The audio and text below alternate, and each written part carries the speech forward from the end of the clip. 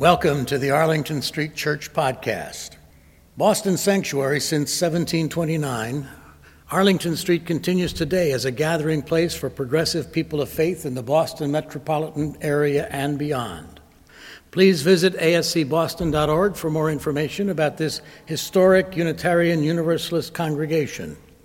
We're located at the corner of Arlington and Boylston Streets in downtown Boston, Massachusetts. Arlington Street Church, gathered in love and service for justice and peace. We all know suffering, and not just the pain of watching Jersey Shore. No, I'm speaking of something slightly deeper. I'm referring to the suffering of a friend living with severe chronic pain. And I'm referring to the suffering of an elderly relative plagued by social isolation. And I'm referring to the suffering of a spouse deflated by a lost job with fears of financial ruin. And I'm referring to the suffering of a coworker caught in a nasty divorce and ongoing family strife. And I'm referring, above all, perhaps, to an existential angst that calls into question the very meaning and purpose of life. William James, the great American pragmatist philosopher, was once asked whether life was worth living. His response: it depends on the liver. It depends on how we respond. So how do we respond to the real presence of suffering in our lives? At our worst, with a loss of faith in being itself. But at our best, with compassion. We give our hearts. We swell our souls in compassion. What is compassion? We throw around the term a lot, but what does it entail truly? What does it look like? What does it feel like, this compassion that saves us from the existential snare of suffering? Well, let's begin with its etymology, with the origin of the word. The term compassion derives from the Latin conjunction, cum pati, literally together suffer. Pati, or passion, here refers to misery, to woe, to the endurance of great trials and tribulations, as in the Passion of Christ, or the passion of the viewer watching Mel Gibson's Passion of Christ. In this way, to have compassion for someone is to be moved by their passion, by their suffering, and to join them in it, to compati, to suffer another's plight together. As a record of the human condition since time immemorial, the Hebrew Bible overflows with stories of suffering. Therein lies a great part of its power and its relevance to us today. Take, for example, the birth of Moses. We read in the book of Exodus about the Pharaoh's daughter leisurely bathing at the river when she suddenly spots a basket amidst the reeds. Quickly, she orders one of her handmaidens to go and retrieve it, and then, holding this basket in her hand, she opens it, casting her eyes on an innocent, helpless, disoriented child, waiting for his mother, wailing for his mother, abandoned, cast off, deserted, all on his own. We read in the King James translation, and when she had opened it, it being the basket, when she had opened it, she saw the child, and behold, the babe wept. And she had compassion on him. What was her reaction upon seeing this crying child? Compassion, in the Hebrew chamal, meaning to take pity, to show mercy, to spare. This is the image of compassion that is most familiar to us, I wager, having someone else's pain pull on our heartstrings. The traditional view of compassion that we know and that we often think of is content to suffer together.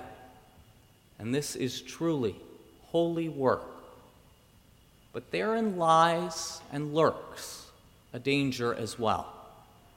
The danger of attaching ourselves not to the person, but to her predicament, not to the wholeness of that person's being, but rather to the partialness of that person's dilemma.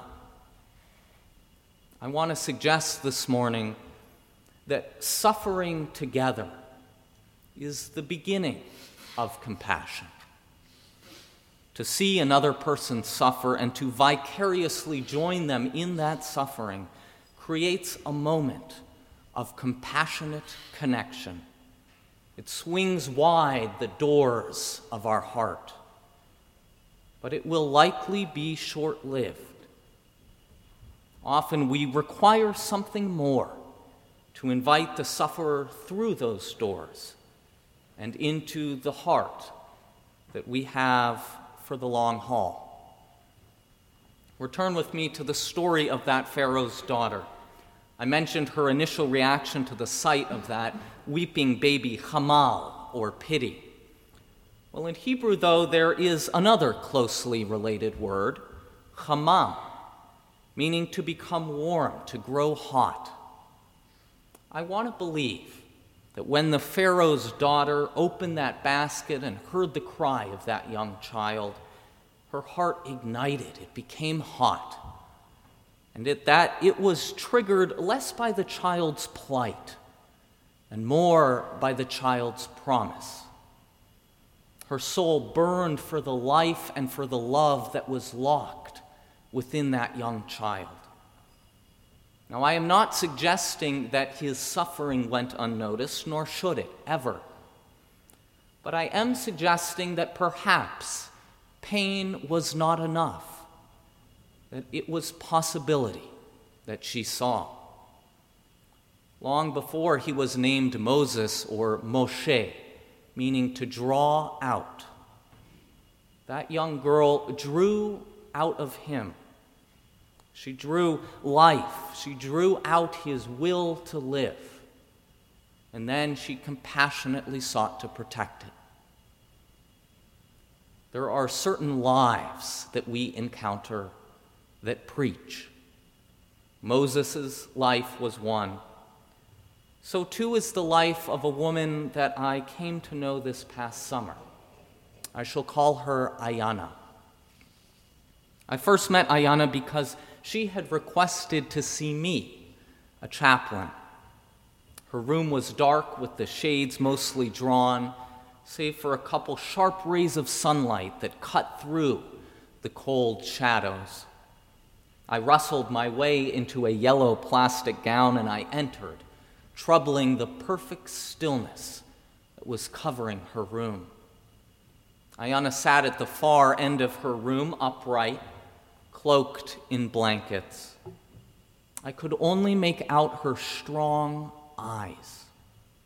Her deep black skin faded into the surrounding darkness. "You called a chaplain?" I began.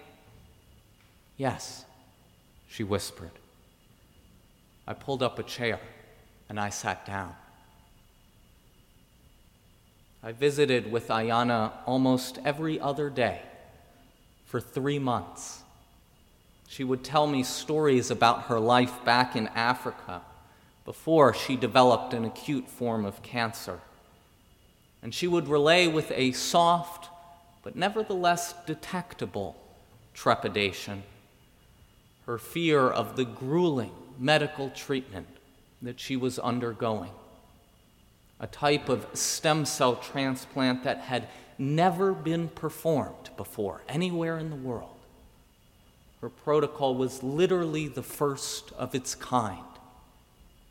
She had no companions for the journey, no other patients to beckon her from beyond the finish line. It was a very lonely, a very scary, a very uncertain place to be. But Ayana had her baby, and she had her Bible. Her teenage son was the love in her life, and a small cohort of biblical figures were the love of her life. She cared for him, and they cared for her. One day, a nurse motioned to me that I should see Ayana immediately. She's not doing very well at all, I was told. And so I gowned up, I opened that heavy door, and I slipped into her room.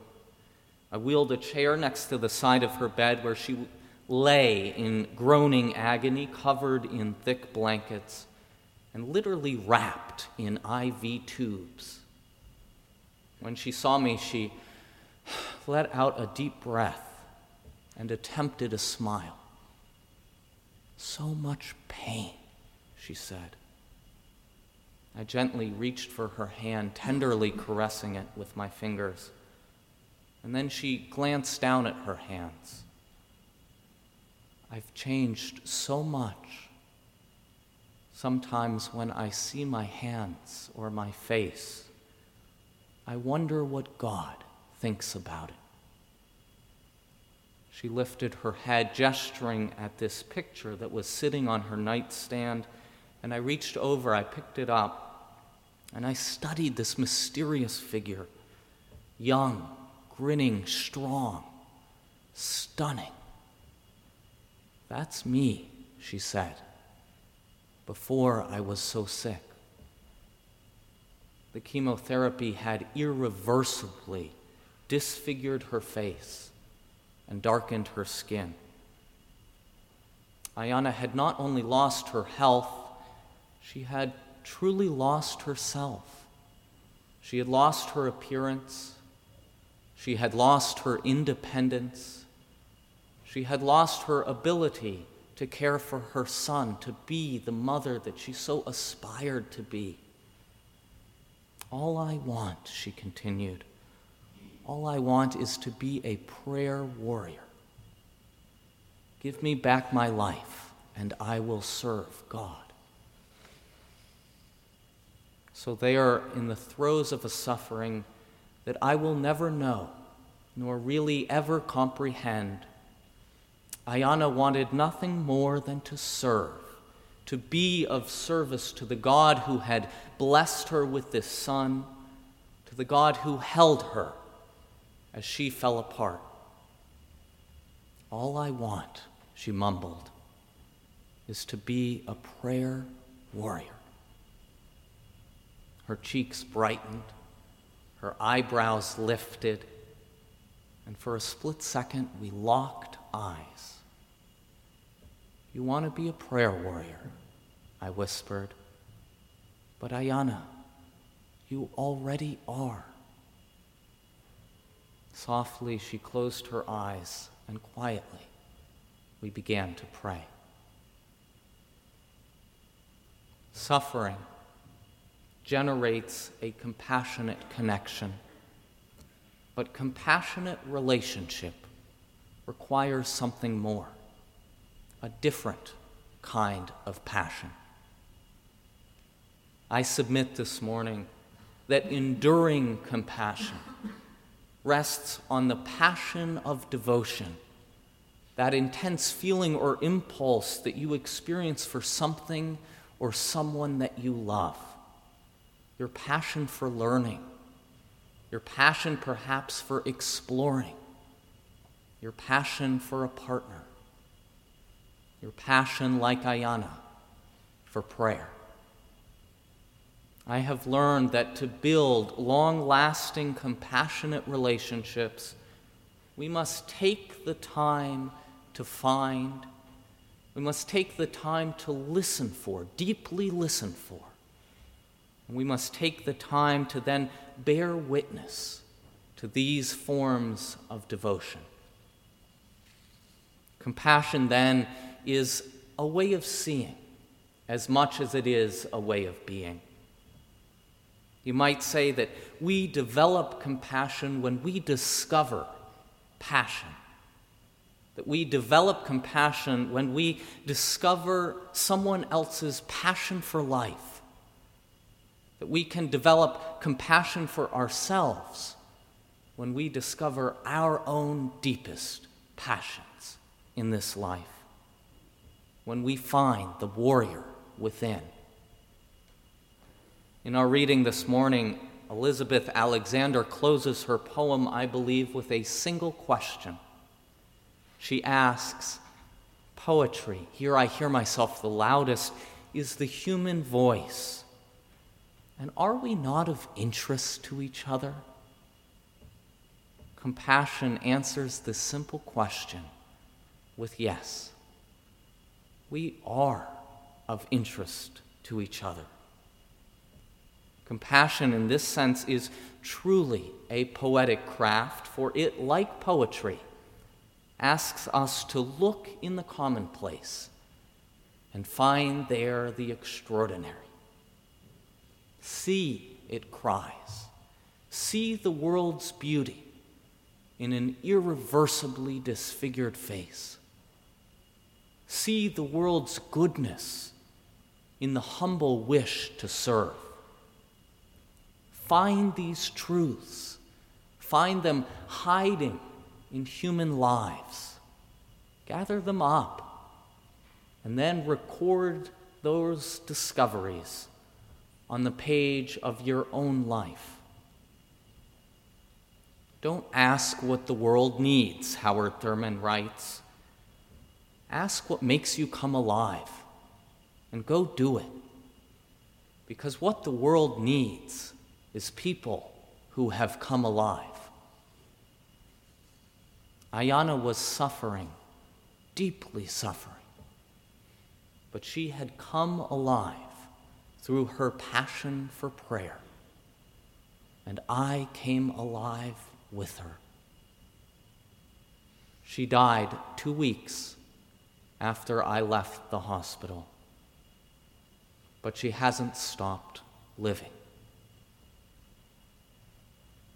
We all know suffering, so let us respond with compassion. The world needs people who have come alive.